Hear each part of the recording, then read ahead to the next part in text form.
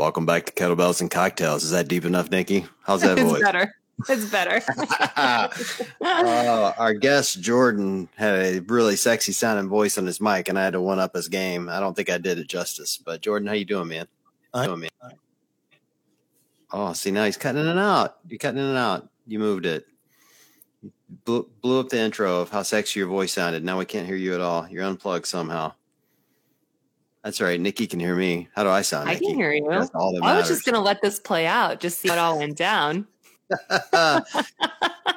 You know me. It's all about how I feel about how I sound. So that's all that matters. So, you know, I'm sorry. Oh, yes.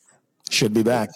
Oh, welcome back. Welcome back. Like an amateur hour in here. I apologize. Do you guys just want to, like, I don't know, maybe call Dale King and just start? Just have him fill in for the rest of the Paul Trimley. We'll get all the affiliate guys in here. It'd be great. Listen, if we wanted to get great audio, we would not start with Dale. As much as I love Dale, he'd be calling in from West Virginia, and that's the one thing you don't get in West Virginia is excellent internet connection. So good for him, though. How you been, man? I've been doing pretty well. Busy. It ebbs and flows. Like it's I mean, you guys are pretty hip to the CrossFit space. There's a lot going on and a lot changing, and HQ is trying to do a ton to serve the affiliates, serve the competitors, right? It's a lot all the time. I'm finding. I dig it. I like who I work with. I had no idea. No clue. I know we're pretty good at HQ at like keeping it under wraps. Like it, you know, it's smooth sailing all the time. Streamlined operations, top to bottom, buttoned up 100%. It's kind of how we roll. And so I know it just really shakes people up when they find out like that there's, you know, any bumps in the road, so to speak. Yeah, no, of course. I feel the same way about the broadcast. Like, so easy all the time, so smooth, no humps at all to get over. And, you know, it's always perfect, really. Yeah, so you guys totally get it. You totally get it. Yeah, totally. Jordan, give our listeners some background. So I ran into Jordan in, where were we, dude? Where were we? Columbus, I think. Columbus, Ohio. And I ran into Jordan like everyone else. He's like, "Oh my God, I love you so much, Wooly. You're my idol." And that's how we became friends. Just like they're just immediate friends. And I'm like, "Yeah, come on the show." And then he blew me off for Disneyland last week, and now here he is. So I did. I apologize for that. Although my kids tell everyone what you do for CrossFit, though. You got a big job over there. Yeah, so I am the Western Regional Manager, which means I work alongside Paul Tremblay in the East. And we both report to Austin Malleolo, so some OGs on the team. And I support affiliates west of the Mississippi. This could be anything from just answering some basic questions. I get some easy, you know, kind of hitting off the tee stuff to harder, more complicated things, but really trying to help affiliates find, in my words, personal and professional success. How do you as an affiliate owner? We like, you know, most of us, I own a gym as well. It'll be 15 years in September. And most of us, we got into it because we love it, right? And that box gets checked every single day. But for some people, they're working too many hours or they're not making enough money or both, or they, you know, have staffing issues or learning to be a manager. And so our goal on this team is to help shore that up as much as possible. Some of that comes from tools like the playbook or roundtables. Some of it comes from just in-person conversations, the affiliate summits. We do welcome webinars now with new affiliates, help them get up to speed on what CrossFit offers to them. And really, how do we help them be better business people, which then gives them the space to just be great people, right? This community is full of great people who sometimes get burned out because they are burning the candle at both ends. And so we're trying to help shore that up. You just described my life, and I think Nikki's too, because she's been working her ass off for the last 2 weeks for CrossFit, I might add. No, I know. Nikki, you guys seem to be everywhere doing everything, like multiple podcasts all the time. She's reporting at every event and writing stuff, and I got to meet the little baby just recently in Knoxville. It was so fun. I have to admit, I'm a little jealous that you met the baby before I did. You have not met this child, this beautiful child? No, that's why I'm so jealous. Like, this is like my godchild. I've seen this baby from its first breath, and I get photos like almost daily, and I've not met the baby yet. And it's a good looking baby, which is nice, right? It's so nice to meet attractive babies because every once in a while you meet one and you're just like, I don't know what to say. Nice shoes. No. And you guys, Matt and I were fugly children. Like, it was bad. When I first found out I was pregnant, I was like, I'm pregnant. And oh my God, it's going to be so hideous. Like, we were both just like, not cute until we were, I don't know, like 6-8 months. And I'm like, I'm just being real, not being harsh, not being funny, just very real. So when he was born and he was like actually okay looking, we were like, oh, thank God. Have you ever met an ugly baby, like a really truly ugly baby, and had to pretend they were cute? Because I have, and it's hard. Yeah, for sure. It's so hard. But I've definitely called the baby ugly. Like, I don't think to their parent, like in company, right? You're somewhere and you're like, that baby's ugly, right? And everyone's like, yeah, that's an ugly baby. Yeah. Let's not sugarcoat. I think in general, I feel like all babies look like aliens when they're born. Like they look like sad old men. But like usually they get cute around like 4 or 5 months. So I feel like we're in the clear right now. Like he's cute. We're good. He's cute. We're good. Yeah. Well, speaking of cuteness, I made it real uncomfortable real fast when I met Nikki and her family. Can we please John. Can we please her husband what happened? Is so beautiful. He's a good-looking man. A handsome fucking man. He is. Like, what? And I told him too, I'm like, look, man, I'm not even usually into ginger dudes, and everything is working here for me right now. Mm-hmm. Well, actually, what happened was you told me, but in front of him. Yes. You were like, Matt, this is cool, right, Nikki? Your husband is a beautiful man, and he's just like so handsome. But this is what happened is like he looks like, oh, thanks, whatever, and then you walk away, and he's like, oh my God, did you hear what he said about me? I'm like, yeah. No, yeah, I was on handsome overload because I had just run into Rory McKernan, who arguably one of the most beautiful people, and then to run into Matt, like it was just most handsome man in CrossFit, 100%. Well, and Matt was playing it up. So he strategically was down by the cameras with the baby strapped in front. So every time the cameras would go to the exit, there's Matt standing up with Nikki's beautiful baby and showing off his ginger hair. I'm like, bro, seriously. No, he was working the angles. He was definitely working the angles. Oh, for sure. For sure. It's so funny because I feel like Matt, like, he doesn't like legitimately think that, I don't know, that like I do any real work. I feel like he gets like, I've been working for the CrossFit broadcast for like 8 or 9 years, like almost a decade. Right. And like, we've been doing this podcast, John, you and I, for a long time. Has it been like 4 years or something? About 3. 3, sure. So like, you know, I've been around doing things. I have like a couple Instagram followers. Like I'm not the most famous person, don't get me wrong, but like I feel like Matt like forgets that I like legitimately work because we go to events and people are like, oh, hey, like you're Nikki. You're like, oh, hey, this is your baby. And he's like, people know you? I'm like, yeah, come on. I'm a thing, bro. Get it together. It's not like that, but it's like I'm not gonna walk through the grocery store and people are gonna know who I am. But if I'm at a CrossFit event and you're holding my baby, people are gonna know who I am. Yeah. You know what I mean? Oh wait, can I tell a really like my head is huge right now story? Yes, that's why we're here. Absolutely. We got together. Okay, so oh my God. We were walking around Vendor Village in one of the like 2 5-minute breaks I had all weekend. I got to like see the light of day for a minute. And we walked by a booth that was manned by Camille and her husband, Dave Lipson. And they were doing like Thunder Bros and Feroz stuff. And it was cool. And Dave was like showing people how to pose and like show off their muscles or whatever. And I was just chatting with Camille about mom stuff. And it was really fun. Their baby was there and she's so cute. And a girl comes up to us and she's like, hey, I'm sorry to interrupt. Do you mind if I get a picture? And I was like, oh my gosh, yes, of course. Like, give me your camera and come stand over here and I'll take a picture of you and Camille. And she was like, no, with you. Yes. And I was like, oh. You're like, Camille, can you hold this camera, please? Yes. Wait, are you fucking serious right now? And she was like, yeah, you have my favorite podcast. And I was like, are you sure you don't want a photo with this like CrossFit Games champion? Yes. Like, are you sure that is not what you want? I love everything about it. I love everything about the story. Honestly, it felt like my face, like my skin was like melting off of my face. I was like elated, but also like embarrassed. And I was like, didn't look over at Camille because I was like, oh my God, don't hate me for this moment. I'm so sorry.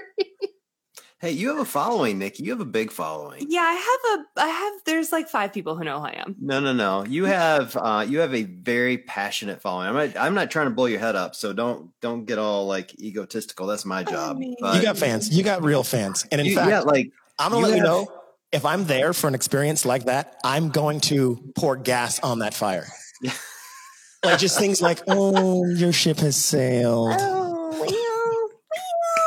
I did not like relish in the moment the way that I should have because it was a little bit awkward. But no, you are right in that like I do have a small following, and I feel really lucky that like I think the people who are like on my pages or following my content are there like legitimately because they want to, because I don't get a lot of the same bullshit that a lot of other people get in terms of like the internet is a hot garbage fire. So it is nice because I do like have like meaningful conversations with people like in comments and DMs about life and CrossFit and especially mom stuff. It's been really cool the last year for sure. Here are the followers I think you have. Correct me if I'm wrong. Moms that say fuck a lot. Yes, accurate. I think that's one. Fuck yeah. You have a lot of those. No, I think you do have a lot of moms that are like intrigued by your most recent journey. I think you have a lot of followers that respect what you do on the air with the athletes. Yeah.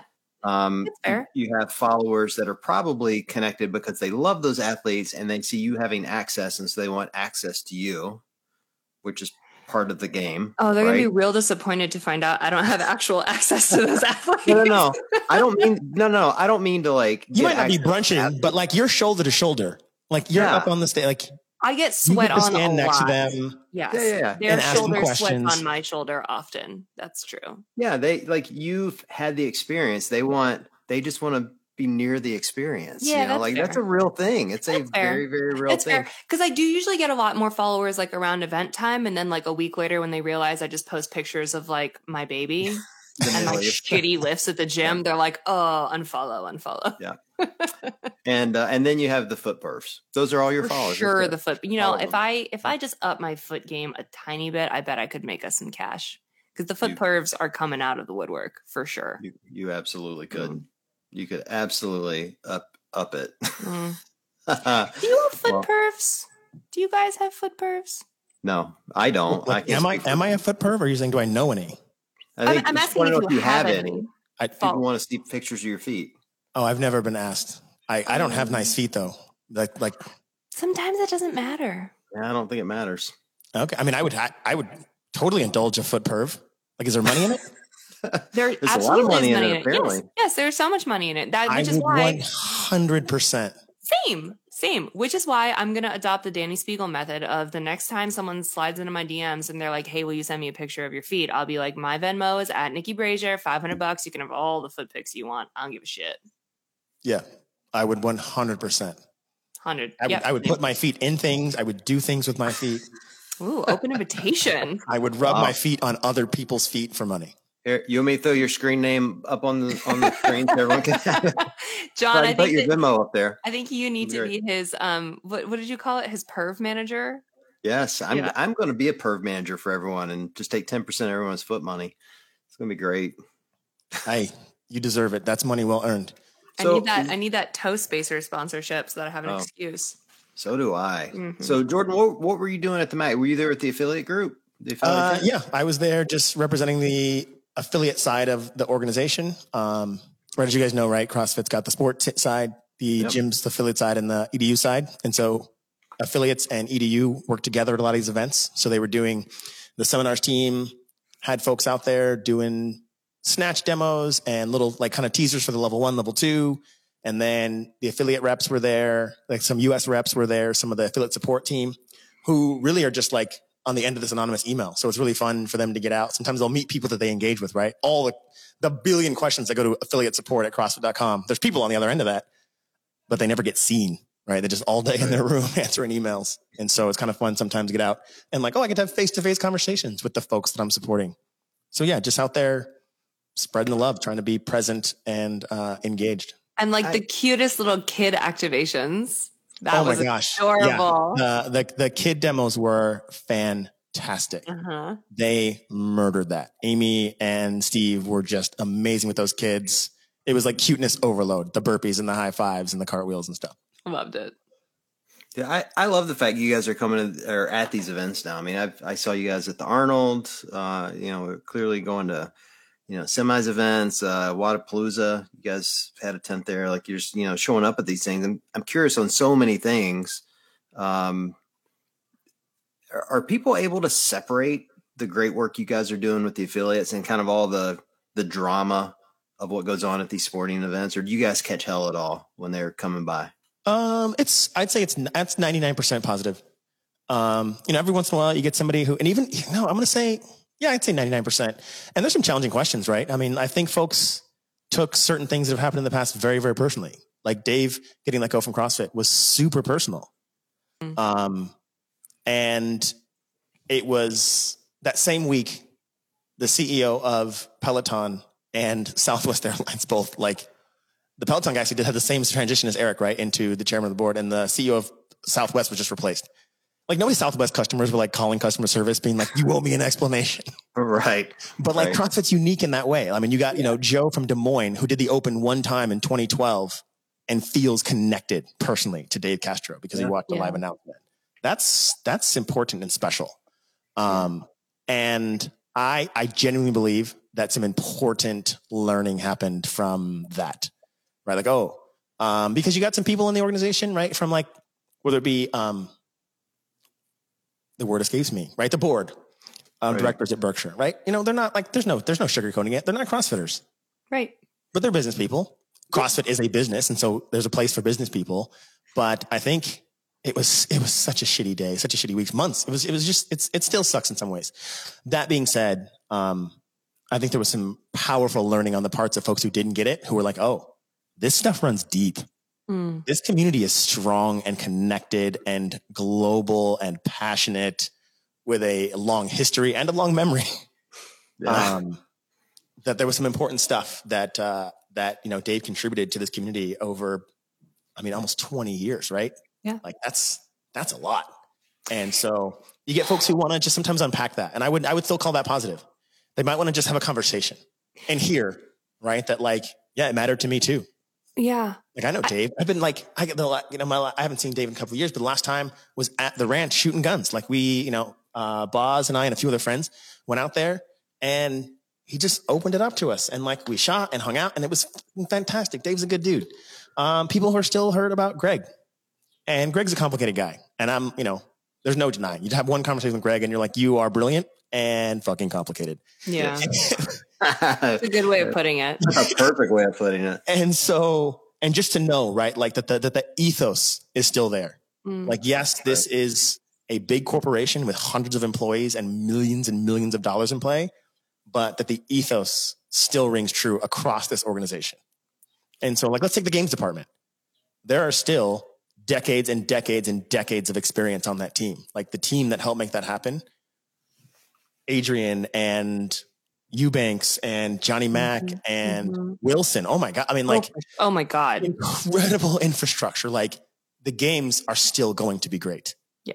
And it's going to be different and it's going to be awesome. And like there's no buts in that, right? It's just and. Yeah. So I'm excited for that. And I think that's true of every part of the company. We just had an offsite in Boulder a couple of weeks ago and I was blown away. I cannot even articulate effectively how many brilliant and kind and talented people work for this company with years of experience. Like I bet you guys didn't know that I've owned an affiliate for almost 15 years, that I competed at the CrossFit Games in 2008 and 2009, that I was a US rep, that I hosted an event in Seattle called the Cascade Classic for 8 years where we had hundreds and hundreds of athletes come through. Like I've done a lot of stuff in this space and this company and this community is full of those people. Yeah. Full of it. Like I said, my East Coast counterpart, Paul Tremblay, like the strongest man in Canada. Right. 13th in the semifinals while still doing his full-time job for CrossFit. That's insane to me. That's crazy. And insane. I just found out this morning, he's got a torn ligament in his wrist. What? That was him like just trying to keep the wheels on. Isn't that crazy? Wild. 13th place in the world. Not human. And basically a broken arm. Like, what is that? Unreal. And can we just take a moment to celebrate how badly Paul beat Austin in the semifinals? I think that's worth some time. I think we should. Yeah. Make a public statement about that. All right, that's good. As long as we just put that out there in the world. I think that actually might become the title of the podcast. Amazing. Yeah, Paul Tremblay is fitter than Austin Malleolo. I don't know why we shouldn't. It makes sense to me. I feel like I'm really glad. First of all, I couldn't agree more with everything that you've said, and every one that you've named. All those people are like, they've blown me away year over year in how well they do their jobs on the game side of things, on the operation side of things, but then also like how much nobody lets anything fall through the cracks. You know, people are stepping into each other's roles and supporting each other. And like, it's just, I don't think people on the outside of the bubble really understand the level of dedication and effort and work and professionalism that goes into putting the games on. And I see it behind the scenes every year. So it's amazing. But I am really glad that you said that it was nice to come out and have these two-way conversations with people, and that you've, I don't know, like all the things you've gleaned from the learnings on the outside coming in, being like, oh yes, this is a really unique opportunity or a really unique organization in that people care so much from the bottom up. And I just hope that the people who are having those conversations with you are also learning on the outside in, because I feel like John and I had a ton of conversations like when Dave was let go, where I was like, said the same thing. I was like, what other company do you ever feel like you get to like write on their social media or like send an email being like, fuck you, this is not what I want? Like that doesn't exist. And so I feel like us as a community also need to have a little bit more of an understanding that this is a business and an organization. And it's not just your buddy that you like lifted with yesterday and had a bro sesh with, and now he's like gone, or like you follow him on Instagram so you know him personally. Like I do love that intimacy in our organization, and I don't think it should go away.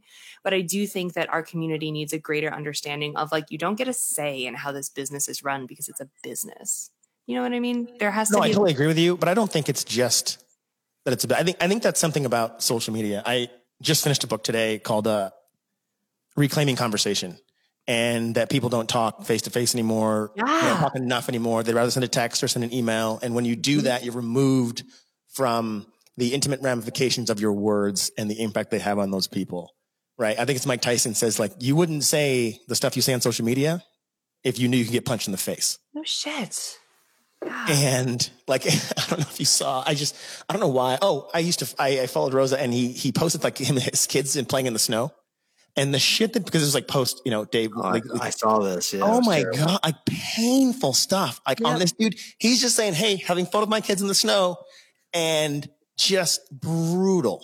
Mm-hmm. So I do hope, I don't know how, but that folks will take a beat, in anything, right? Whether it be how they talk to women online, how they address a company online, how they address, their dissatisfaction with anything. Right. I think about my kids being out in the world of social, like they don't have social media yet. They're only 8 and 10, but they're going to be out there someday. And I hope that they engage respectfully, and I hope people respectfully engage with them. I don't know if that's ever coming back though.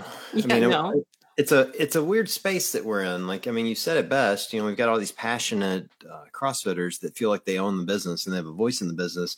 I think part of the problem is there's a small minority of people that are really pissed off about a number of things. And I'm not discounting their right to be upset. I mean, I think, CrossFit, just, the games team is probably most notable for having a lot of snafus lately. It's the nicest way I can put it, right? Like some, just communication's been weird.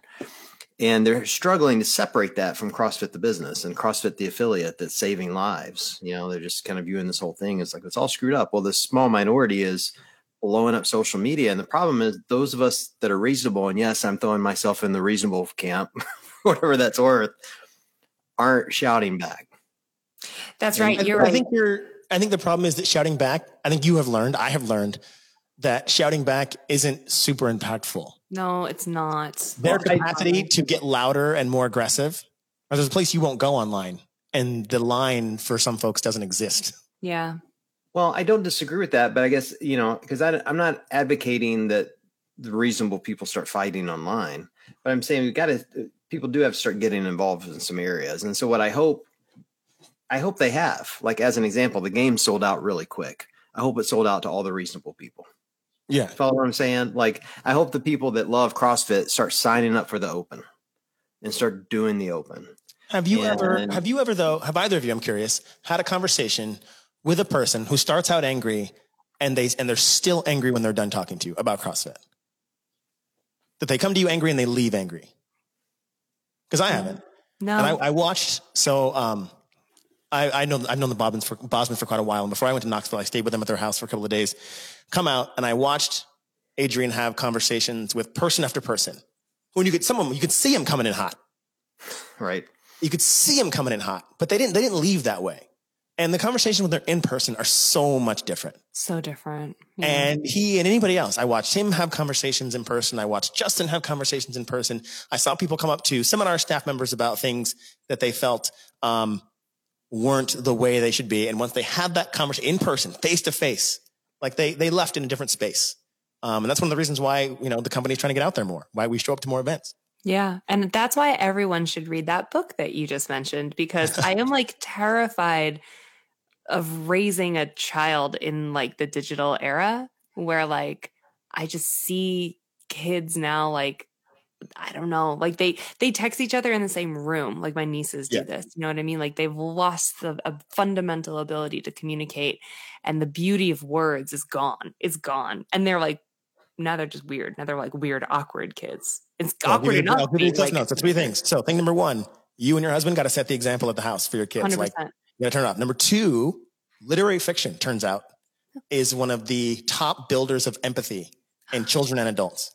And so reading to them and then having them read it, literary fiction, because of character development and engagement with like emotions and responses to reaction, and like across multiple studies over a long period of time. Well, we are a Harry Potter house, so that will be perfect. Yeah. And then expand but Jane Austen, whether you like it or not, like super powerful stuff. Sure. So all the classics, get your kids and yourselves into the classics. And then the last thing, public confrontation. I don't mean like public out in the streets. I mean like you and your husband having confrontation in front of each other, in front of the kids, because then they get to see the arc of that. Because they see you fight but not make up, or they see you make up but not have the fight. Then like let the whole story play out publicly. Because that thing happens, right? You guys fight, you guys make up, you guys are still friends and in love. Yeah, and they'll learn like that's okay, right? Anyway, some of the takeaways from I read 2 books. One, Reclaiming Conversation, another one called Unselfie, which I highly recommend both. Talking a lot about children's development and how to raise kids with empathy and good communicators. So I'm going to have to stop being such a vindictive bitch. Good luck. No. Don't stop doing that.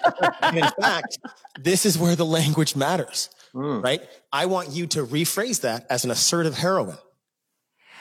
Well, I mean, there you go. I do have an assertive heroine who might stab you. How about that? I just feel like maybe I should tone it down a little because I win every fight. No. So I have 2 responses to that. One from myself, which is championing you, and then one from my mother who would disagree with you. And so the one where I'm championing your cause is think of, did you see John Wick? Yeah. Right. John Wick 1 murders 100 people, then 200, then 300, 450 by the end. Nobody thinks John Wick is such a bitch because he got upset about his dog. It's true. What a badass. Right? His dog gets killed. He kills 800 people. And we think, what a fucking badass. So I want you to reframe your vindictive bitch into what a fucking badass, right? I want you to channel more John Wick and less of whatever it is that you are channeling right now. That's what I would say to you. I think we should invite Matt to this conversation. Then I think he's going to be like, yeah, no. I'll tell you what my mother told me, because I like to win as well. And she would say to you, Nikki, do you want to be right or do you want to get along? And I frequently chose wrong, but I keep having to remind myself. One of my old bosses at a company I worked for years ago, she used to say, whoever cares more wins.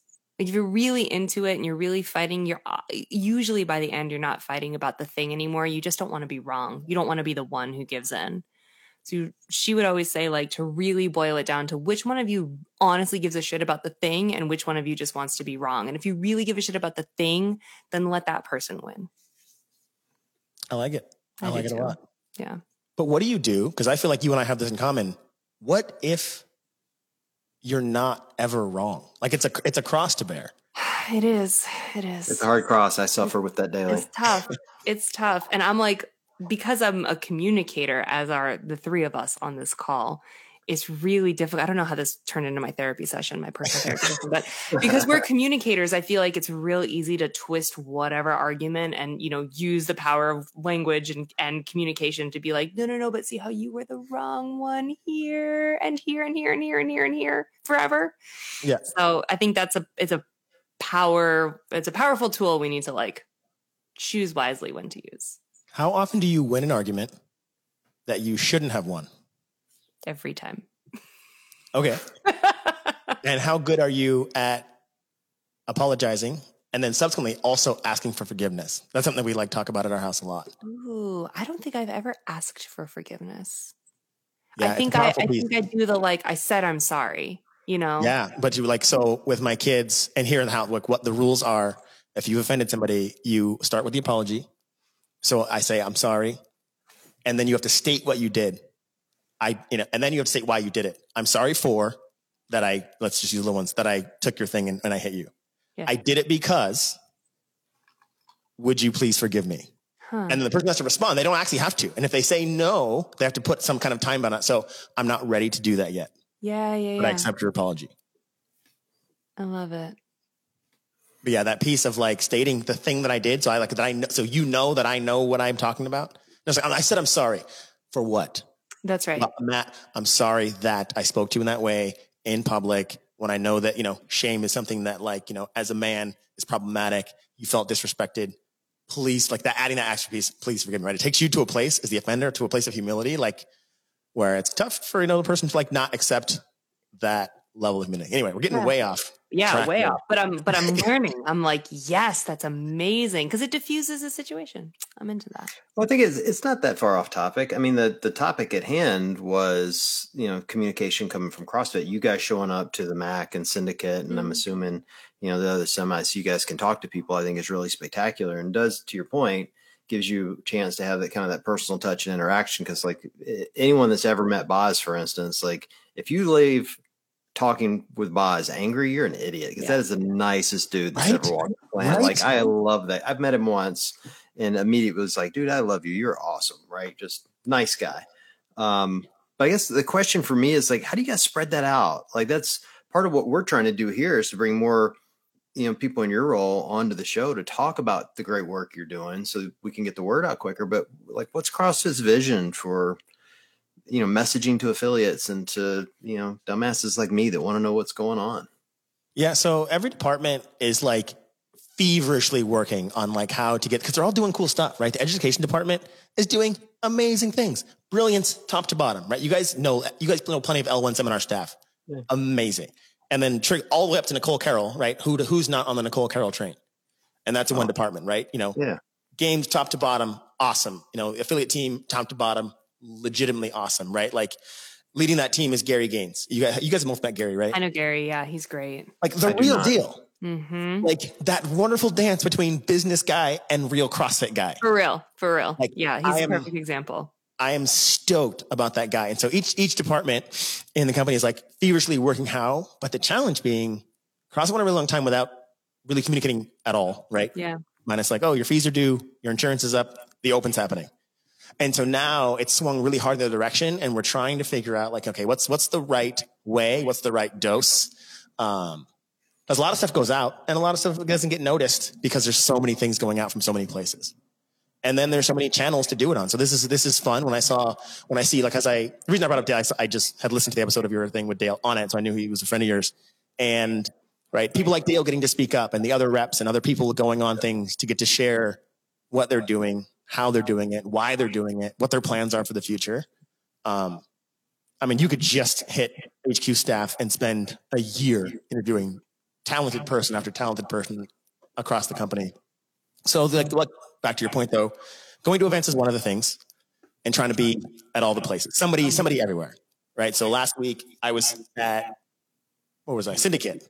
And then the day I left, 3 more people came in. So then Austin and Paul and a couple of people on my team flew in, new support staff came in, and they were there for a week. I'll be at Granite Games. Paul will be at the Atlas Games. Like, we're trying to hit all the things and just to be there in person as much as possible. And even the affiliate summits that the US reps put on, there's somebody from our team at every one of those as well, who's there to just be present, answer questions, engage, have like face-to-face conversations, and nothing's off limits. The first one we did, I was like, any questions? We finished the questions. And then afterward, I got like 10 more side questions. What's the deal with this? I'm like, nothing. Like, there's no, just ask it. Like, I'm not scared of anything. Bring it on. We are more than happy to like engage. So those are some of the things that are happening, and then hopefully growing that, adding people to the team. So there's just more to go around. What is access look like? Because I'm hearing you talk about all these things and I'm thinking to myself, like, I don't know. I coach at an affiliate. I don't know if my gym owner knows like how to get in touch with Paul. You know what I mean? Like, what is access like? And for people who are listening who might be like, oh, I don't know if we know about these resources. Like, what can they do to really find out, get in touch, that kind of thing? Yeah. So I encourage everyone, literally everyone, to email paul.tremblay, TREMBLAY @CrossFit.com. I'll put that on the screen too. Right now. And just anything you got. I mean, if it's CrossFit related, if you just want recipes on like, waffles. Here, what's the cell phone number? I'll put that up too. We can all start texting. But in all seriousness, like, so one of the things that is done, so at least in the North America, right? So Paul runs Canada. Tefi Escudero runs Latin America or Mexico and part of Latin America. And then in the US, it's broken into 15 districts. Each has a rep. Right. And every month they send out a newsletter with like an open invitation, like, hey, hit me up. And then what Paul and the people on our team do is we send out what we call birthday emails. So a couple weeks before your anniversary, just like hey, congrats on your anniversary. It's been this many years, blah, blah, blah. And like, here's a link to set up time for us to chat face to face. And I'd say if I send out 50, maybe 5 people take me up on it, maybe 10. And of those, a third of them are shocked when I'm like, I get on the Zoom and they're like, oh, they had no plan. They're just like, I'm like, I never got an option to talk to somebody before. I just wanted to see what would happen. Yeah. Like, okay, cool. Well, we're here now. And sometimes they've got questions. Sometimes we just shoot the shit. But we're trying hard. And so in 5 days, it'll be 1 year for me. And I will literally then have sent that message to everyone, at least once, plus the newsletters. And then keeping that going. And so my goal is to get into a rhythm where we're doing, at your anniversary and your half year, that if you missed every other email, there's at least 2 times where I'm saying, hey, I'm here if you need anything. And the same thing happens in the East region for affiliates there. So like, we're trying to make ourselves accessible with, you've got my email. When I call somebody, I let them know this is my personal phone number. You can have it right now. It's 206-696-2345. It's pretty easy. I'm more than happy. Like, I want to have the conversation. That's what we're here for, to learn, to listen, to learn, and then hopefully take that back and then develop resources and tools to help people crush it. I love that. I love it. And I'm so happy to see it because I think for many years, people had been saying, or kind of like musing about what kind of support they really had about, it has, where am I going with this? Like the affiliate model has evolved so much throughout the years, and everything around the affiliate within the sport of CrossFit has evolved with it. And so I think that there are some people who are still stuck and unaware of the effort that you guys are putting in to change things. Oh, 100%. So at every event I go to, I'll talk about something that has changed and they'll have had no idea. Right. Exactly.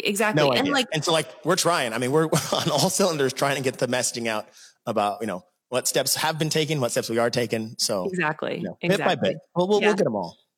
Yeah. And because you're an OG, you've been, did you say 15 years your gym's been open? September 10th, it'll be 15. That's crazy. Has it always been a CrossFit gym? Yep. Wow. I was a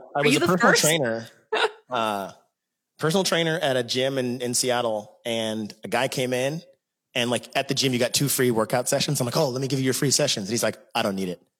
And I'm like, it's free. He's like, I got a thing. And I'm like, are you okay? And he's like, you wouldn't understand. So he starts working out by himself, and he would bring a medicine ball with him and a set of rings with him. Like the old, I don't know if you guys remember the first version of Elite rings. They were metal, made by Tyler Haas, and the buckle. So on current rings, the buckle where you adjust the height and you can move it up and down. On these old ones, you couldn't move it. So you got a scar on the inside of your elbow right here. You're like, oh, you've been doing CrossFit long enough to do Elite rings. And he'd bring those in and do his own thing. I'm like blown away. And I'm like, what are you doing? And he's like, CrossFit. And this is oh my God, what are you doing? And he's like, yeah. And so he's like, yo, dude, you can work out in 3 minutes. And I'm like, 3 minutes? That's impossible. He's like, no, bro, 3 minutes. So he writes down Fran for me, and I'm like, okay. And I lost it, but I remembered CrossFit.com. So I go to CrossFit.com, find a video of Greg Amundsen and Josh Everett doing Fran head to head. Amazing. And I had never seen bumpers before. So they had the big plates on. So I'm like, oh, that's the 45s. So I go into my gym. I put the 45s on. I do Fran at 135 with strict pull-ups. No. Almost die. I don't know, probably like 14, somewhere between 14 and 17 minutes. And I'm laying on the floor and I remember thinking, I'm like, things are different now. Like, not just for me, like I am on a different path.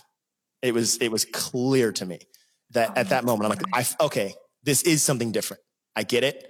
And my career is different. My life is different. This is going to change the world. So I started doing .com. In fact, when I joined a gym, CrossFit Seattle was the first affiliate outside of Santa Cruz. Dave and Nancy Warner, love them. They were just so instrumental in CrossFit's growth in the Northwest and probably internationally. They were super powerful influencers in that way. And joined their gym. I would go into the gym in the morning and I would do bodybuilding stuff at like 5 a.m. Then at lunchtime, I would do CrossFit.com. And then I would go to the 5 p.m. class at a CrossFit gym where I would show up at 4:30, do one of the girls every day before class to warm up. I was like that freak, like just so ham on CrossFit. Let's clarify. He meant one of the workouts. When you said you did one of the girls. I'd bang one of the girls real quick. Just bang it out. Just bang it out. Yeah. Wow. How long were you able to sustain that? Because if I did that 2 days in a row, I'd be dead. It went on for a couple months, and finally Dave got me to like calm down. He's like, it's too much. It's too much. And I'm like, I can handle it. And he finally got me to rein it in. And so what he started getting me to do, he's like, why don't you just practice harder stuff? Like if you can do so much, you're not doing hard stuff. Yeah.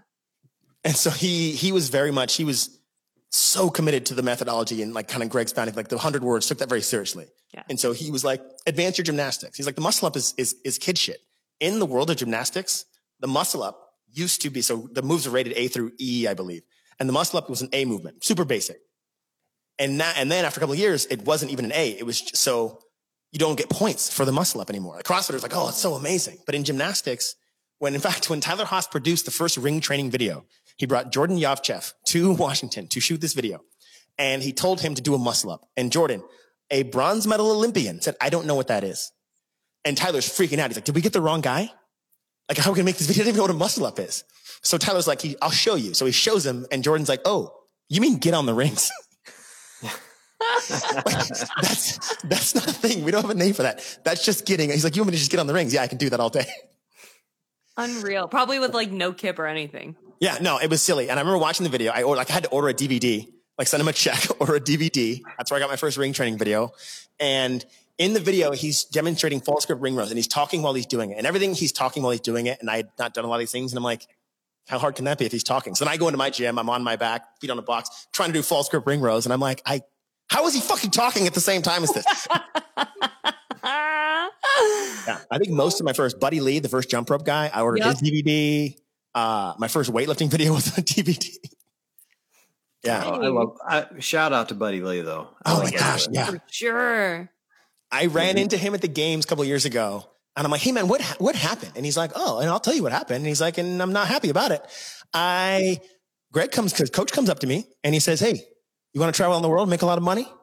And at the same time, the Army says, hey, you want to travel around the world and teach jump rope? And he's like, crazy guy from Santa Cruz, U.S. Army. Which one of these things is probably still going to be around in 10 years making me? And he's like, at least once a week. I'm like, why? Why, buddy? Why did you do it that way? Dude, I have a Buddy Lee story. Yes, I love it. The first rope I ever bought was a Buddy Lee. And I still recommend them to people because they're great ropes. They are great. And, yes, they're excellent. But I got reached out to, his name's Chris, and he did the jump rope course for CrossFit. I forget his last name, but he works with Buddy Lee now. Yeah. And he had reached out to me and we got to talking about maybe doing some work together. And he's like, well, let me just conference in Buddy. I'm like, who? And he's like, Buddy, I'm going to conference in Buddy. I'm like, Buddy Lee? And he's like, yeah. And within seconds, I'm on the phone with this guy. And I love Buddy Lee. I didn't know. I was like speechless. I didn't know what to say. He's so great. Like so high energy all the time. Good dude. Yeah. Still. Yeah. It was so weird though. Like it was like the exact same experience the first time I talked to Greg, where you go from like just having this normal afternoon to all of a sudden you're talking to somebody you never thought you would talk to. Yeah. And same like kind of mystique about them and like brilliant at what they do. It was a weird moment. You for me. fangirl a little. You're like, I did. The dude's a rock star. Totally. You know, it's like it was amazing. It was a real moment for me to get to meet Buddy Lee. At least I feel you. I get the fangirl thing. When I saw him at the games, I'm walking with somebody and totally just veered off. And they were like, well, we were talking about something. I'm like, we were. Buddy Lee's here now. Can I tell a quick Matt fangirl story at Syndicate? He doesn't listen to this podcast, so it doesn't. Which Matt are we talking about? My Matt. Well, actually, both Matts, and that's what's funny. So we were walking in the underbelly of the Coliseum, and we were in the volunteer section. And Matt and I are talking and walking, and he's holding the baby, and Sammy walks by, and O'Keefe walks by, and then Matt Fraser walks by, and he turns back and he's like, "Oh look, Matt Fraser and Matt Fraser." And I was laughing. I'm like, "Oh, that's funny. You guys have never been in the same room." And I look over at my husband, and he's just like, "Oh." And I was like, "Matt, say something." And he was just like, "Ha." Oh my God, that's the best. And it was hilarious because and for the entire rest of the weekend, of course, we were just chatting and passing each other by, and we hung out in the airport all together, and it's so very normal. But it didn't really hit me until that moment that the Matts had never met, even though I've obviously they know who each other are after all these years. And in that one moment, I've never seen Matt freeze up. He's like, "Matt Fraser just talked to me and he knew my name and I don't know what's happening." Oh my God. Well, Fraser's like Michael Jordan to some people. I know. And it's not that he's not to me either. Don't get that wrong. You know what I mean? I absolutely appreciate him for all that he is, but we've known him for so long that when he walked by and he was like, "Hey," I was like, "Oh, hey, it's great to see you." I wasn't like, yeah. But it was my husband's first time meeting him. And so it was I don't know. It was a moment. He had a moment. That's awesome.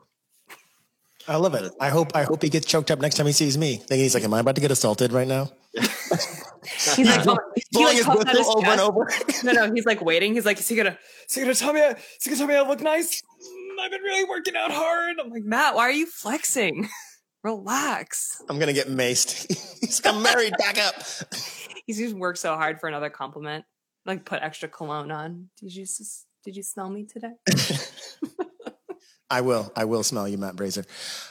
Speaking of Matts, Fraser specifically, I've been pitching this idea. It's gotten very little traction, but this feels like the appropriate audience. I'm so ready for this. I feel like I'm all over this. Let's go. All right. So, setting, interior, bureau, ring of lights. Matt Fraser sitting there putting on makeup. Okay. And voiceover, his voice, says, there's been a lot of talk about CrossFit's lack of inclusivity. And I'm here to be part of the change. We cut to O'Keefe, interview, lounge chair, saying, "I tried to talk him out of it. I think it's a terrible idea. I think this could ruin his career." Cut to Sammy. "I don't know what he's thinking. This is not going to work. But you know what? He hasn't been wrong yet. I trust this man." Cut to Shane. Cut to Tia. Everybody criticizing. Let's go to Marquez. Let's go to Woodland. Nobody's backing this up. And then they go back to Matt, adding more makeup. And he says, "I think the CrossFit Games needs a black champion." Oh, no. And then he starts to change the color of his makeup as he's darkening his skin. No. And he says, "I am going to be that champion. In 2023, I'm back. I'm black. This is how I identify." 2023 is the year of Black Fraser and the first black CrossFit Games champion. And then we have a whole documentary built around it. Black Fraser, 6-time champion. So I'm going to pause there. Wait, he needs a theme song. So it's going to be a remix. Okay. We're going to get either Don Diablo or who's the little Asian man? Steve Aoki. I almost said something real inappropriate. Were you going to say Mr. Miyagi? I was going to say, no, keep going. George Takei. Who were you going to say? I was going to say Wilson. Oh, yes. Well, also Wilson. But no, I'm talking DJs. So I'm thinking Steve Aoki, because Steve Aoki actually does CrossFit. Absolutely. Absolutely. So Steve Aoki remix of the Shaft theme song. Oh no. Yes. You want all of it. So I'm surprised I'm not getting a text from Austin right now being like, hey, you were doing so well on this interview. Don't worry, Austin doesn't watch the show. I don't think anybody watches this show yet. I didn't know this was like a live thing. And he texted me. He actually texted me like an hour ago, being like, oh, you're going live with John, huh? And I'm like, wait, what? Oh, I love it. I just hope when this commercial of yours goes live, or the show, whatever we want to call it, we just flash Blazer across the screen. I think that would be awesome. Blazer. How about Blazer? Yeah, like I'm on board. Okay, awesome. So you guys get it. You see the vision. Yeah. I see the vision. I think O'Keefe will be all in. He's all for this. I'll just speak for him. I think the moment for me is I will be that champion. I will be that champion. Like, I will do that for you. You're welcome, everybody. What gave me the thought was actually him talking about going undercover. He was at Wodapalooza a couple of years ago in the stands watching an event, and a judge is no-repping an athlete, an intermediate athlete, and the athlete is being an asshole. Oh. And Matt is getting irate about this guy being an asshole to his judge. Like, this guy's a volunteer. Starts videotaping. Comes out of the stands. Basically tells the athlete, shut the fuck up. Calls the head judge over and be like, hey, here's video that your judge was doing a good job. Can you imagine that intermediate athlete? Matt Fraser comes out of the stands to tell you that you are garbage and to stop being a child. Stop being a dick. But maybe if you weren't such a dick, Matt Fraser wouldn't have to come down on you like that. Yeah. So he goes undercover to local competitions, like hat, mustache, glasses, fat suit. And he goes undercover as Fat Mazer, the secret judge. He's like undercover boss. It's going to be like the time that Tyra put on the fat suit. Yes. Yep. I love it. So he was talking about that with Armin, and I'm listening to this and I'm like, oh my gosh. And that gave me the idea for the Black Champion. What could go wrong? If he's going to go undercover, I got an undercover job for you. Yeah, what could go wrong? What could go wrong? Literally nothing. Literally nothing. No, I think it'd be good for everyone. Okay, so we've covered Matt Fraser in blackface. Let's just jump over. Let's just tie a bow on it with Ukraine and gun legislation and Supreme Court rulings. That was Perfect. The time, actually. I have very, very strong stances on all of those things. We don't have enough time in the show. There's not enough time. Start over, God. John. We need a new live stream. I know. Well, I will say the one thing I've loved about for me this weekend, one thing I was reminded of, I was going to ask you about this because you're a 15-year affiliate, but it's helped me escape some of those things you're talking about, like kind of the politics. Like there's been obviously a lot of craziness lately, a lot of really tragic events. And I was in a 10-year affiliate on Memorial Day doing Murph. Yeah. And I don't know what it is about 10-year affiliates. I was telling this to Craig from Diablo CrossFit. They're like churches. Like there's just something different about a decade-old CrossFit. And I can't put my thumb on what is different, but they just feel different. What's your opinion? Like, why do they feel so different than, a 2 or 3 year affiliate, which are great, by the way. Like the young affiliates are great too. I'm not slamming them, but the 10 years, just like there's something about them. Just, I can't put my thumb on it. I suspect that 10-year-old affiliates takes it back to 2012 and beyond. So if you're 10 plus years, 2012 and beyond. And at that point, CrossFit hadn't the fitness landscape hadn't completely transformed. It had wildly transformed at that point, but it hadn't completely transformed. And so what I mean by that, if you go to YouTube right now and type in back squat, you will get a million hits from everybody. I mean, just every company, every fitness, if somebody's trying to sell you something, this, that, and the other. But there was a point where the only place like I said, I had to order my first snatch video. Like if I wasn't looking at .com with a few videos I had to go online, like that I learned in the CrossFit Journal. That was a PDF document that I printed out. I remember that. And where Greg's like, ordered the world class, that was called the world class coaching tapes. And there was one video on the snatch and one video on the clean and jerk.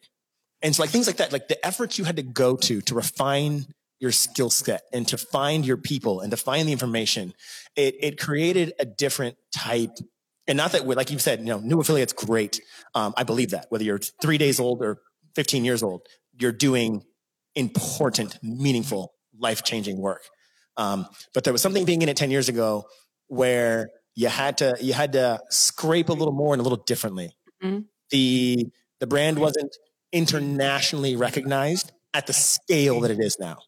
Right? It was still a global brand at that point already. It had already gone around the world, but not in the, there's hundreds of affiliates in France and hundreds of affiliates, and thousands of affiliates in internationally. And that thing had an impact. When you went to a town, right now I can go to a town, there's a CrossFit gym in every town. Like that wasn't the case back then. There were fewer of us.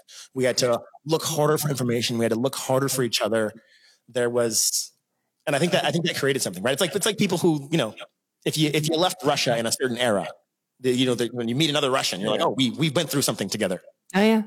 Yeah. Right. And that's not just Russia, right? Anybody. If I left Kenya and at a certain point, if I emigrated here from Peru and I meet another Peruvian who emigrated around the time I did, right? Oh yeah, And I think there's something that they know that they've experienced. I know when I'm a level 4 CrossFit trainer.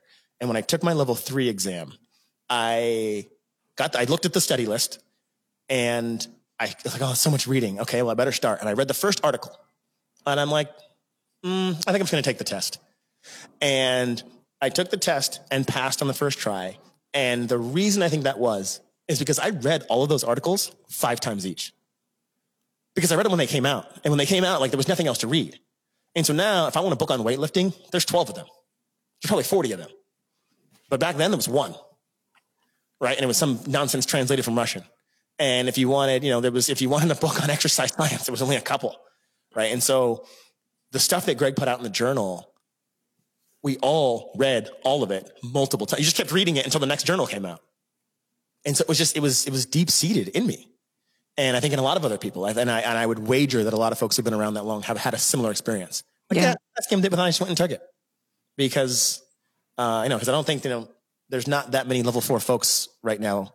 And I would wager, I bet a lot of money that the majority of them, I just sat down and I took it because that stuff was in me. It's part of me now. It just reminded me why we're all doing this, being in a 10-year affiliate and like looking around, and I could see people that had been there and I used to belong to this gym years ago. Back 10 years ago, it's the first time I started, which is why I went back there for Murph. Mm-hmm. And so I saw people I've known for a decade, but then I saw people that had been there for 6 or 7 or 8 years, and you could just look at them and see that they are in a healthier space now than they were, and they're part of a community and they loved each other, and people weren't bickering about the length of ropes and like kind of all the craziness that kind of goes on. Like they're all there kind of suffering together. And it was a like true community. And it just occurred to me, it was like, we use this as an escape to get away from all this stuff, and how beautiful that was, and I don't know, it's really hard to put into words, but just something about 10-year affiliates, man. Just really, really special places, and God bless those that could have done this for that long, because it's a damn hard job. Like, it's a damn hard job. Yeah. I think part of the beauty of old affiliates is that we've been on the roller coaster and we've seen the change, right? So like my first gym, and I know I've talked about this a million times and I will continue to talk about it because it's one of the greatest affiliates in the entire country. It's called CrossFit Bangor in Bangor, Maine, which is a small town, a couple hours north of Portland. I guess it's a city. Anyone listening from there is going to be like, why would you call it a town? It's a city. It is. But I'm from Boston, so everything tiny feels like a town.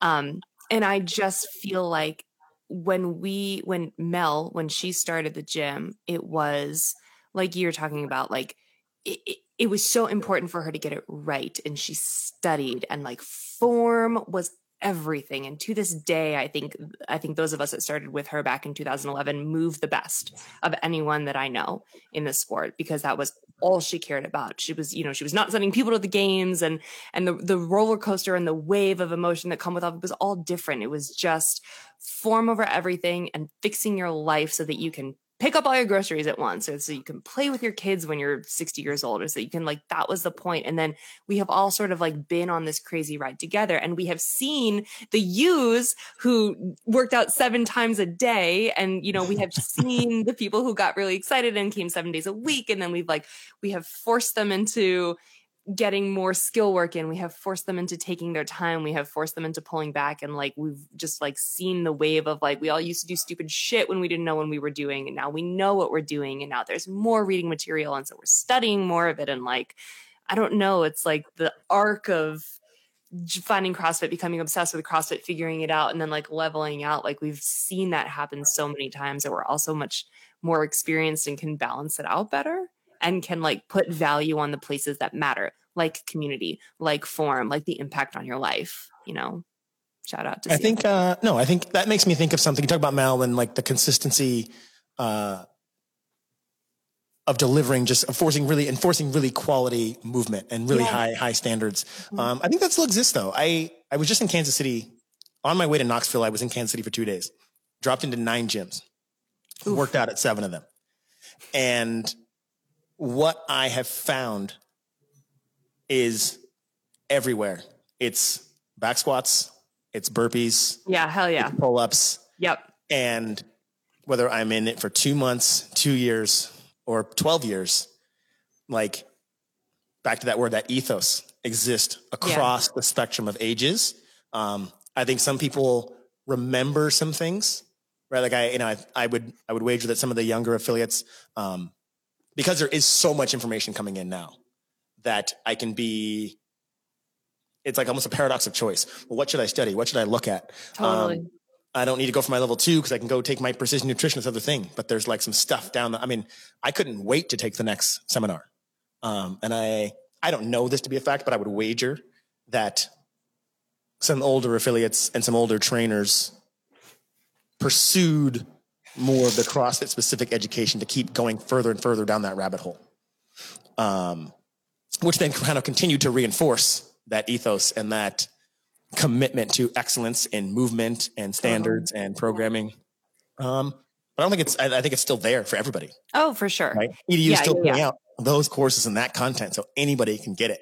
So you can get, Ingram just put out that OG shirt and he talked about it's a gosh, how did he describe it? That it's a spirit or a vibe. It's not about years. It's about belief. It's about commitment. And I think that's true, that it's a commitment to the founding principles, whether it be those 100 words or the models of process, like all that stuff in level 1 that still rings so true. Yeah. Oh shit. Maybe I should just go take the L3 exam then. I think you should. I think everybody should pursue it. I think there's something getting through it. I think getting through it is as much about a reminder and a commitment to the deep knowledge and ethos of CrossFit as it is about the credential. Yeah. If it takes you months to study for it, or if you're ready for it right now, as you go through the process, whether it be the study or just the taking of it, you cannot avoid being reminded of even things that you forget. Like, I forgot how meaningful some of this stuff was. Totally. Because you're literally thinking about the multiple choice questions. You're like, yep, I'm totally bought. I'm rebought in. Yeah. I have test anxiety and I'm excited about the opportunity that I have being in this space with people who believe these things that I believe. That's crazy. It's wild. It's nerding. Like, I tell everyone that they should go for the L1 because it's just nerding out on CrossFit for like 2-3 days straight. That's all it is. Like, it's I'm like getting my L1. Did I tell you this? Yeah, I'm gonna get my L1, right? I'm going to. I was looking up tonight when the next class is, so I can sign up. Rock on. Hell yeah. My L2 is expiring, which is why I'm like, I don't know what I'm going to do. I was trying to figure out which chapter is putting Matt Frazier in blackface, but I haven't gotten to that part yet. That's not until you're level 4. That's level 4? Yeah. Okay.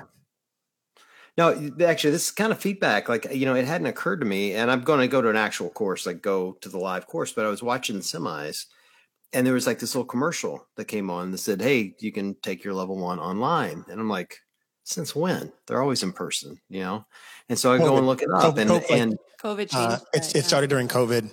Yeah. But it didn't, I'm deeply rooted in CrossFit and I had no idea. And so I'm sitting there thinking, man, this is like a real, I think again, just feedback. If Austin's listening or Paul, I want to call Paul's number, text him, that, like the semis and the games are such an opportunity for eyes on the prize for that advertising space. And that was like really valuable advertising space. Like I learned something and I feel, I know everything. Right. So I just, I think from the affiliate standpoint, you guys are trying to reach out to so many people. What a great opportunity to do just that. Like take some of that advertising time and punch it in, even if it is just, hey, did you know you can take these courses? I just thought it was a really cool thing that it was out there, and I learned something, and now I'm like kind of fired up to go sign up for a real course and take it in person. That's fun, John. No, I'm stoked to hear you're doing your level 1. So the online level 1 is a thing. Started during COVID, and it helped a lot of people during COVID when people couldn't travel. But then it turned out there's a lot of people who, even outside of COVID, right? You might live in some small town and you got 3 kids, and so you need something that's more accessible. So it ended up serving a really broad spectrum of the population, and so it's not going anywhere. But I highly recommend, if you can do in person's magic. I agree. In person is pure magic. But to your point, I was chatting at the offsite with some of the production team for the games, like broadcasting stuff, and they've got big goals. And they're like, look, man, the bigger, and it's not just about communicating with CrossFit, communicating with everybody. The bigger and bigger we can make this presentation, the more eyeballs are on it. And then we get to tell these little stories. Even if it is that little announcement, hey, there's an online level 1. Well, the bigger the stage is, the more people get that message. And CrossFit changes lives. And this gal's 80 and she does it. And this guy's 46 and he is pre-diabetic and he does it. And this kid's 14 and he lost 25 pounds because he turned out he was an overweight teenager.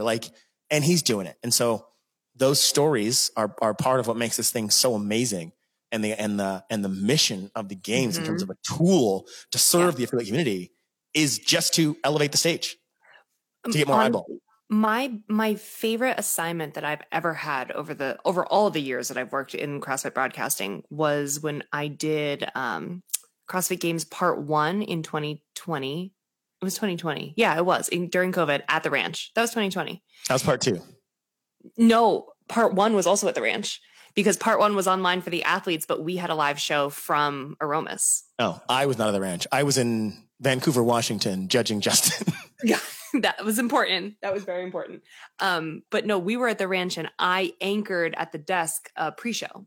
Yeah. So yeah, and that was my all-time favorite assignment of anything that I've ever done at CrossFit because my pre-show was all community stories. It was like me talking to people from all over the world where like there was a woman who lost a whole bunch of weight and felt better and like lightened her depression. There were adaptive athletes. There was a guy who was in the military who became an adaptive athlete and thought his life was over. And then it was just like all these stories. And it was the best thing that I've ever done in terms of like, I don't know, just telling athlete stories. Like usually my athlete stories are like, that was a really hard workout. How do you feel? And it was time. We had time to tell longer, better stories. And it was just magical. I loved everything about that broadcast. That was my favorite thing that I've done so far. Yeah. And there's folks working on more of that, right? Like let's make the stage as big as possible. Yeah, let's tell the most powerful stories we can possibly tell. If you have another offsite that you want another broadcast person, you just let me know. I know sometimes you guys do offsites in like tropical islands. I'll go to that one. I have never been to a tropical island offsite. So if you get to get invited to a tropical island offsite, I want to participate in that one. Call. I'm down. I'll come wherever. I'll bring a really cute baby. Okay. Matt looks great in swim trunks. We'll be there. How about this? How about John's really itching to see your baby. I'm really itching to see your husband. Let's go. So why don't we all just go, we'll record another episode and just, it's 1 hour episode, 48 hours beach time. Everybody wins. John gets to hold your beautiful baby. Party time. Let's do it. Live from wherever there's a beach. Sign me up. We have beautiful beaches here in Rhode Island. Also, no, you don't. That. Yeah, no, you don't. Yeah, we do. No. Yeah. So I'm calling in from San Diego, right? Oh, yeah. You actually have warm water, don't you? Yeah. No, the water's not warm. Just the beaches are pretty. Yeah, well, it's warmer than it is here. That's fair. That's fair. Probably is much warmer than it is. But have either of you seen the majesty of Lake Erie?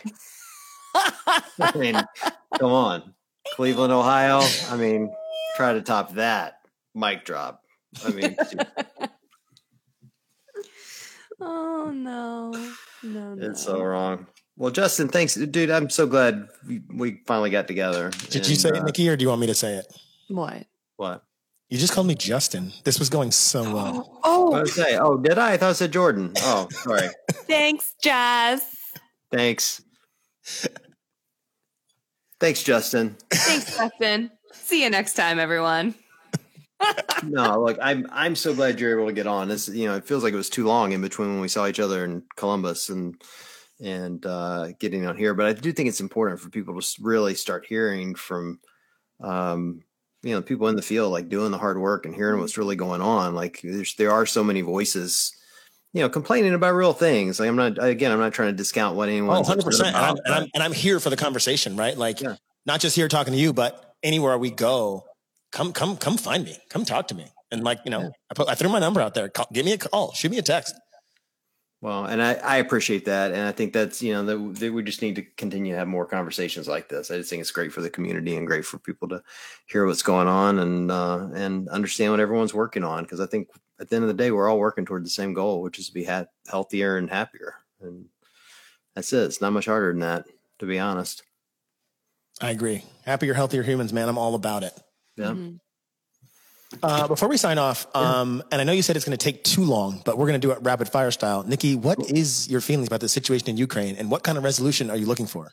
So my family is from this, like, honest answer. My family is from Ukraine.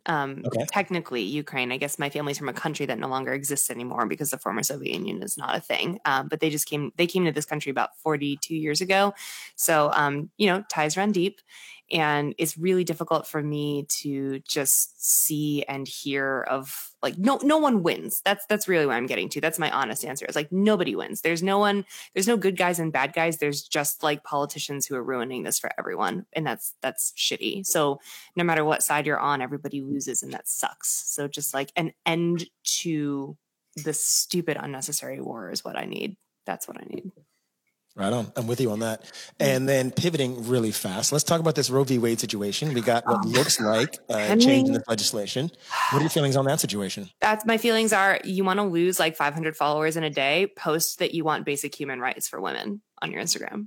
That's what I learned from the situation. Okay.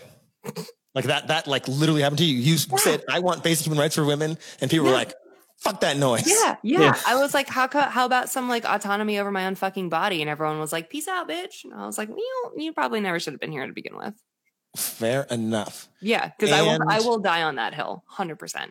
There are two hills. It's crazy that it's a hill to argue about, right? I know, it's insane. But there are two hills I will die on, and I don't care if I piss anyone off with either one of these. One is like, don't tell me what to do with my fucking body, women's rights, and women's rights to healthcare abortion is part of health services and nothing else. And two is same-sex marriage. I will die on both of those hills forever.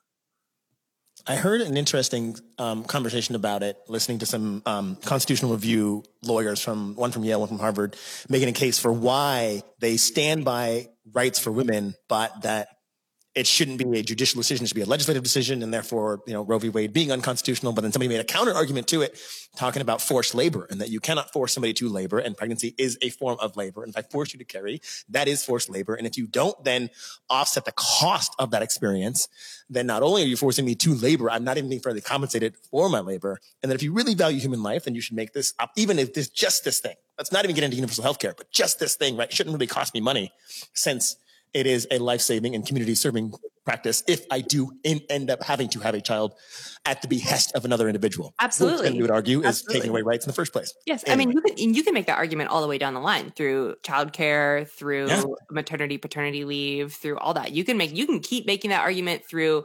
education and, free education and like all that. So you can make that argument for the rest of the life. Like when are you going to stop giving a shit about that life?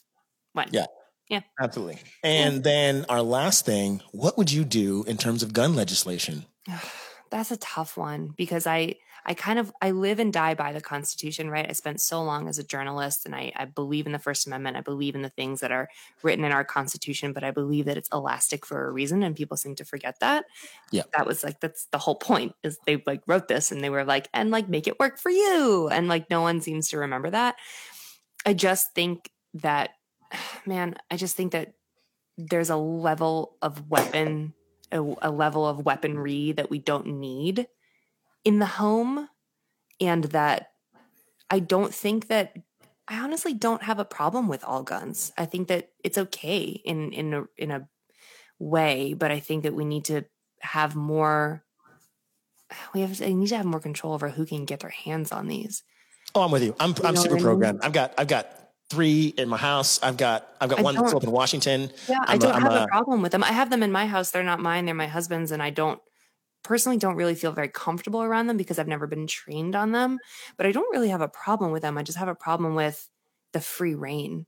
You know? Yeah. No, I wouldn't mind if it was like incredibly difficult to get. Yeah, I wouldn't mind that either.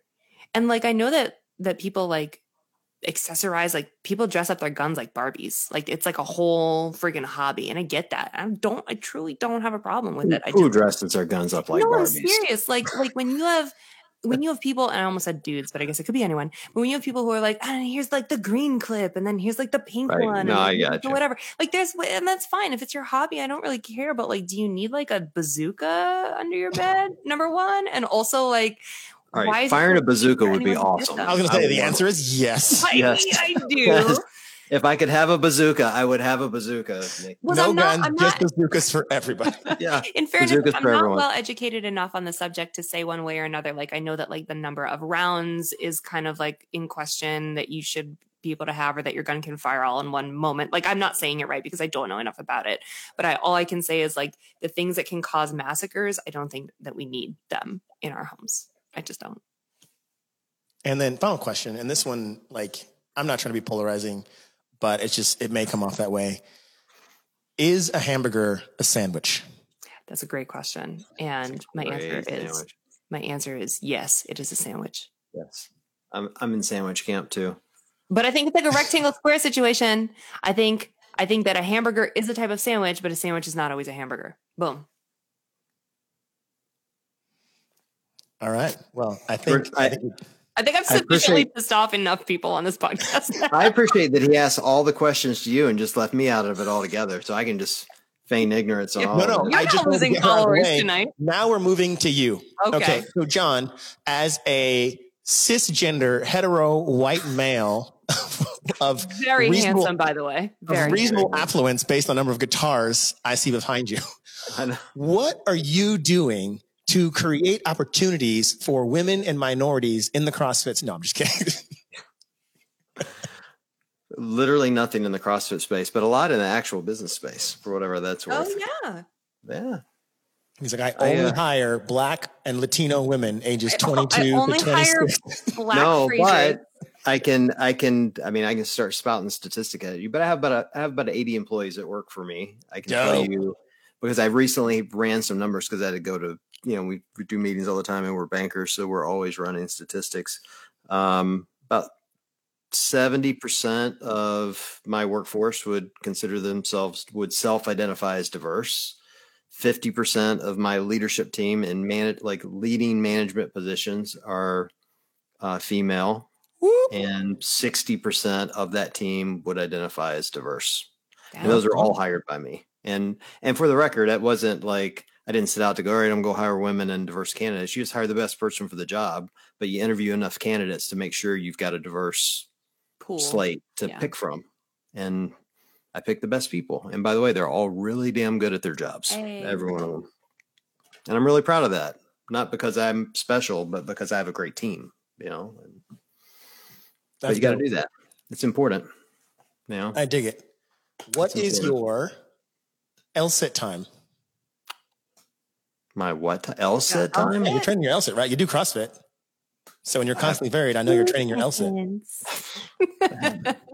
No, I'm 51 years old. I'm not training my LSIT. Who are you talking to? Come on. I bet you could crush an LSIT, John. You have abs now. What about max consecutive triple unders? Oh, triple unders? I can't do triple. I can do a shit ton of double unders. Yeah, we're moving on. This is the era of the triple under. I can't do era of the triple under? Oh my God, I didn't know. No one sent me the memo. No, I'm announcing it right now. Oh. We're coming into the season of New Fraser and the triple under. Blazer and the triple under. Yeah, I can't. I've never even attempted a triple under. I'm real good at dubs, though. Rock on. I would try it. Can you do backwards dubs? No. I can. I don't as a regular practice. Oh. They're cool. They're cool to watch. I want to come to San Diego and fire guns with Jordan now, though. Oh, please do. I love we got a guest room. I got this. I'm in my backyard right now. Check out this home gym I got behind me. Wait, this is your home gym? Yeah. This whole time I thought you were podcasting at your affiliate. You have a rock wall in your home gym? Yeah, we got to make it fun for the kids. Oh my Wow. God. Look at that. We're moving in with you guys. Yeah, No, we built this. When we moved in here a year ago, we built this structure in the backyard. Yeah. So it's taken a while because it costs way too much. Mostly because of all the stuff in here, but I could have a rock wall if I didn't have a guitar addiction. That's my problem. I have a dopest home gym on earth addiction, and like it's way too much for like a couple people working out at home.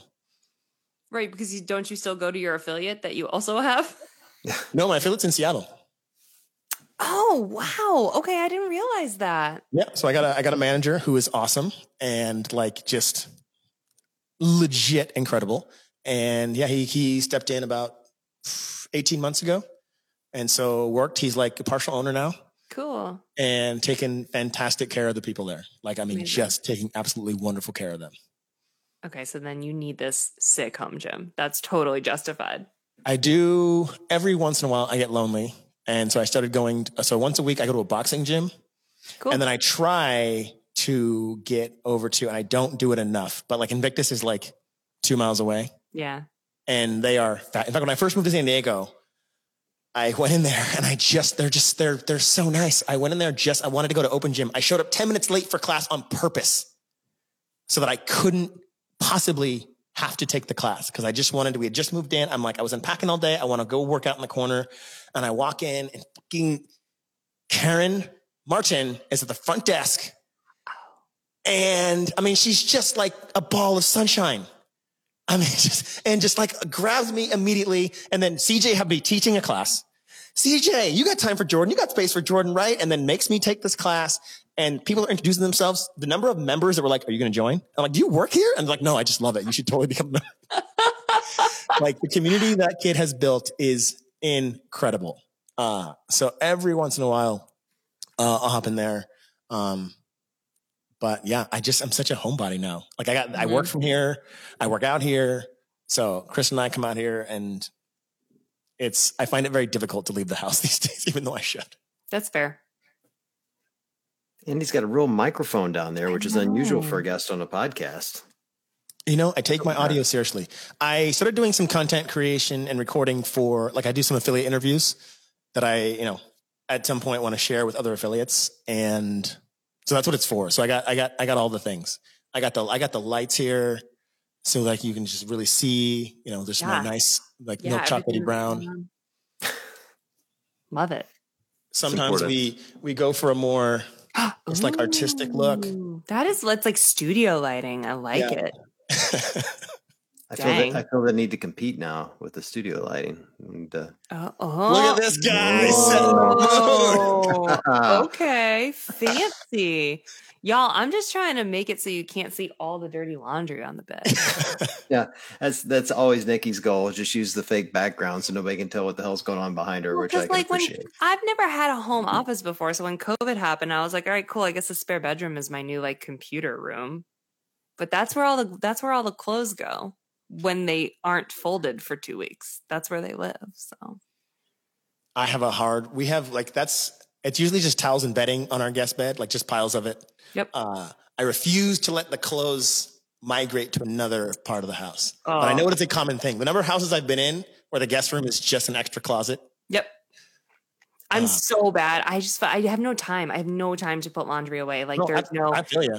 I don't know. And like my husband, God bless him, like he does all of the laundry, all of it. I haven't run our washing machine in 2 years because years ago I started my own company, and ever since then it has been like it's just all work all day and all night. And he likes to say that he's watering his investment, quote unquote. Yes. So 'cause the plan is like have more kids and he can just like be stay-at-home dad, and then I'll keep growing this company. So he's like, I'll just do all the laundry, I'll just do all the dishes, and then like eventually he'll fold the clothes, but they'll still live on the bed because he doesn't know where to go. So if I just leave them there, they'll get done. Truly. Oh no, here my clothes. So I got 3 ladies in the house, 2 daughters and a partner, and nobody likes to put clothes away but me. Oh yeah. But I want my clothes away. I know. Yeah, I know. I want them away, but not more than I want to like get to all my emails today, No, I feel you. In fact, a term I heard on this show that I was delighted by, and offended by it. It was floordrobe. That's me. That's my floor. This whole room is my floordrobe. Yeah, it's bad. So loved it conceptually, but I'm like, oh, that makes me like the thought of it. I'm like, yeah, oh. you're the Matt. You're the Matt. I Do love that dishes the in the people- sink bother you too?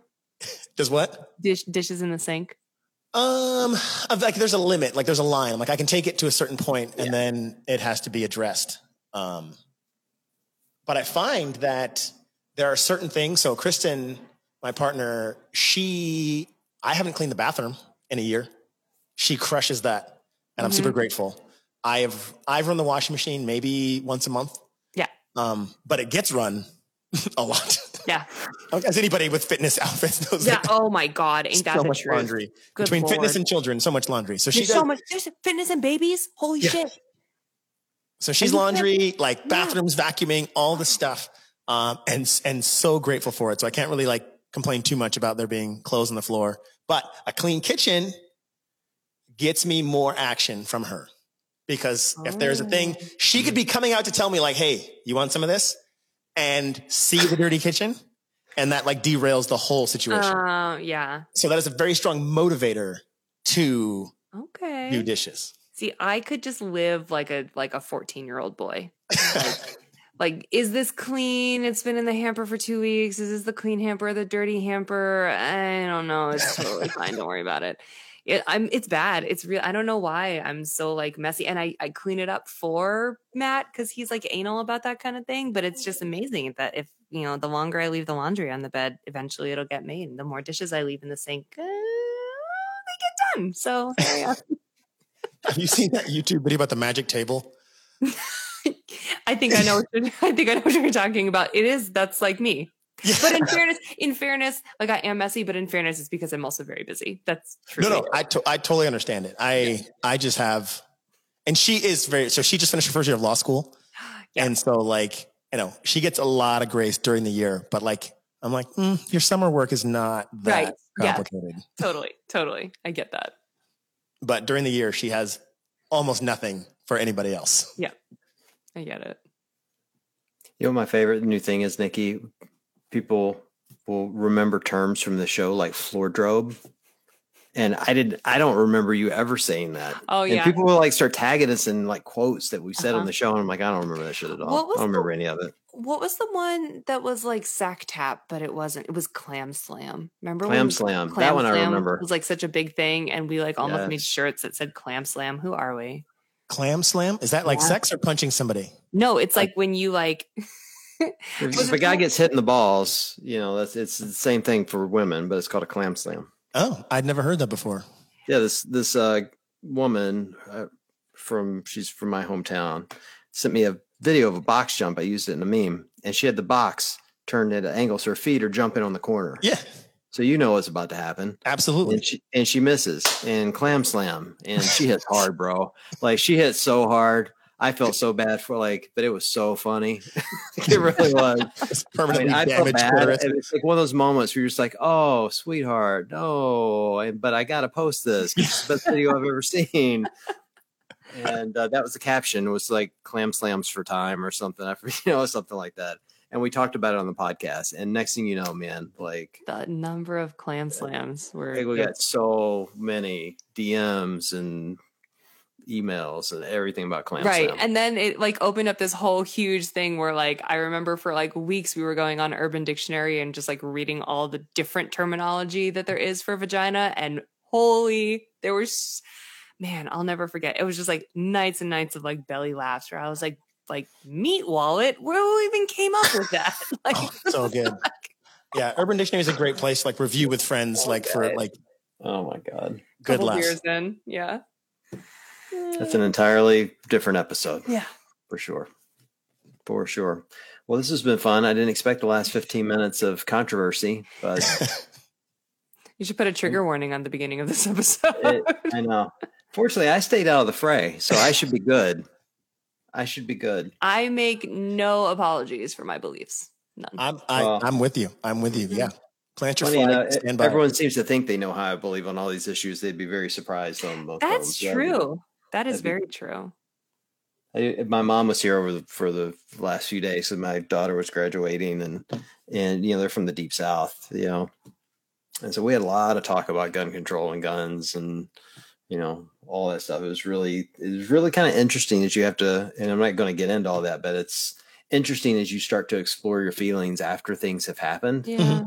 I mean, it really is. And I think that's, kind of tying us all together. I think that's something I've always loved about CrossFit is it forces you to expose your weaknesses and like really start to question why you do things. Like now I'm sitting here going, why am I not doing triple unders? Like what the fuck? Like, only because you said it, and why am I not working on L sets? I work on a lot of shit. I work out 6 days a week. Like I work hard, and now I'm sitting there going, I'm missing some stuff, and I think that's the thing I love about it. And, I think it's important to challenge yourself. And so I appreciate that's, what you guys are, I think you're continuing to do at the affiliate level is, push us to continue to grow and do different things. And the fact that you guys are willing to listen to a lot of us that are still holding on to the past is equally important. So thanks for what you guys are doing, man. It's good work.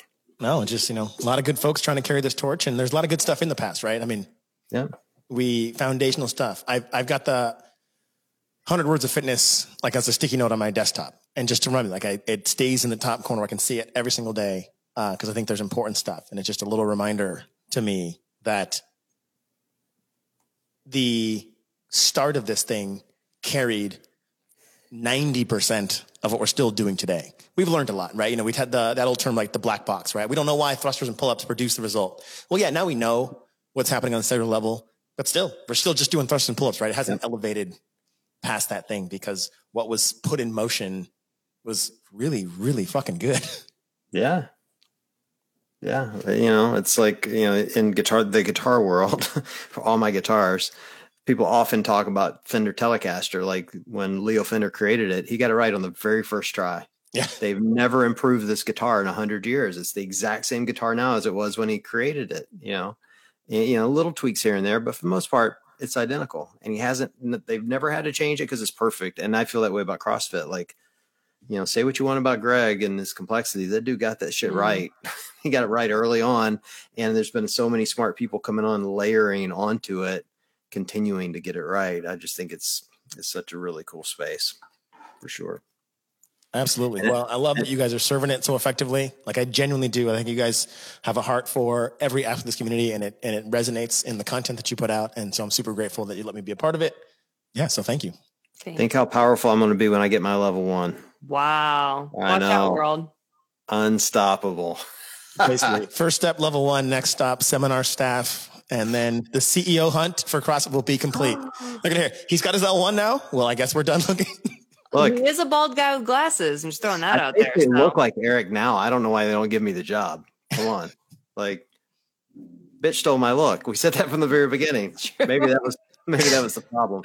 I don't know. Although I'm really excited about the interim CEO, Allison. Like, I think she is so smart and so talented. 10 years of legit CrossFit experience, like at Park City, right? You like who better to study under than Chris Spieler to get your CrossFit education? Yeah. And Eric O'Connor. She's the real deal. Like I said, Gary earlier was early real deal. So is Allison. Like we got some incredible people steering the ship. Well, we need to get her on the show. Somebody get her on the show. Great. Yeah. Her resume is just insane. So insane. Yeah. She's awesome. I highly recommend you get on the show. All right. I will stop derailing your efforts to wrap this up, John. I will let you. All right. Thanks, dude. And Nikki, get some rest, man. You're tired. I know. Can tell. Yeah. So get some rest. Give that baby a kiss for me. For everyone listening, we appreciate you guys joining us this evening, and we will chat with you guys soon.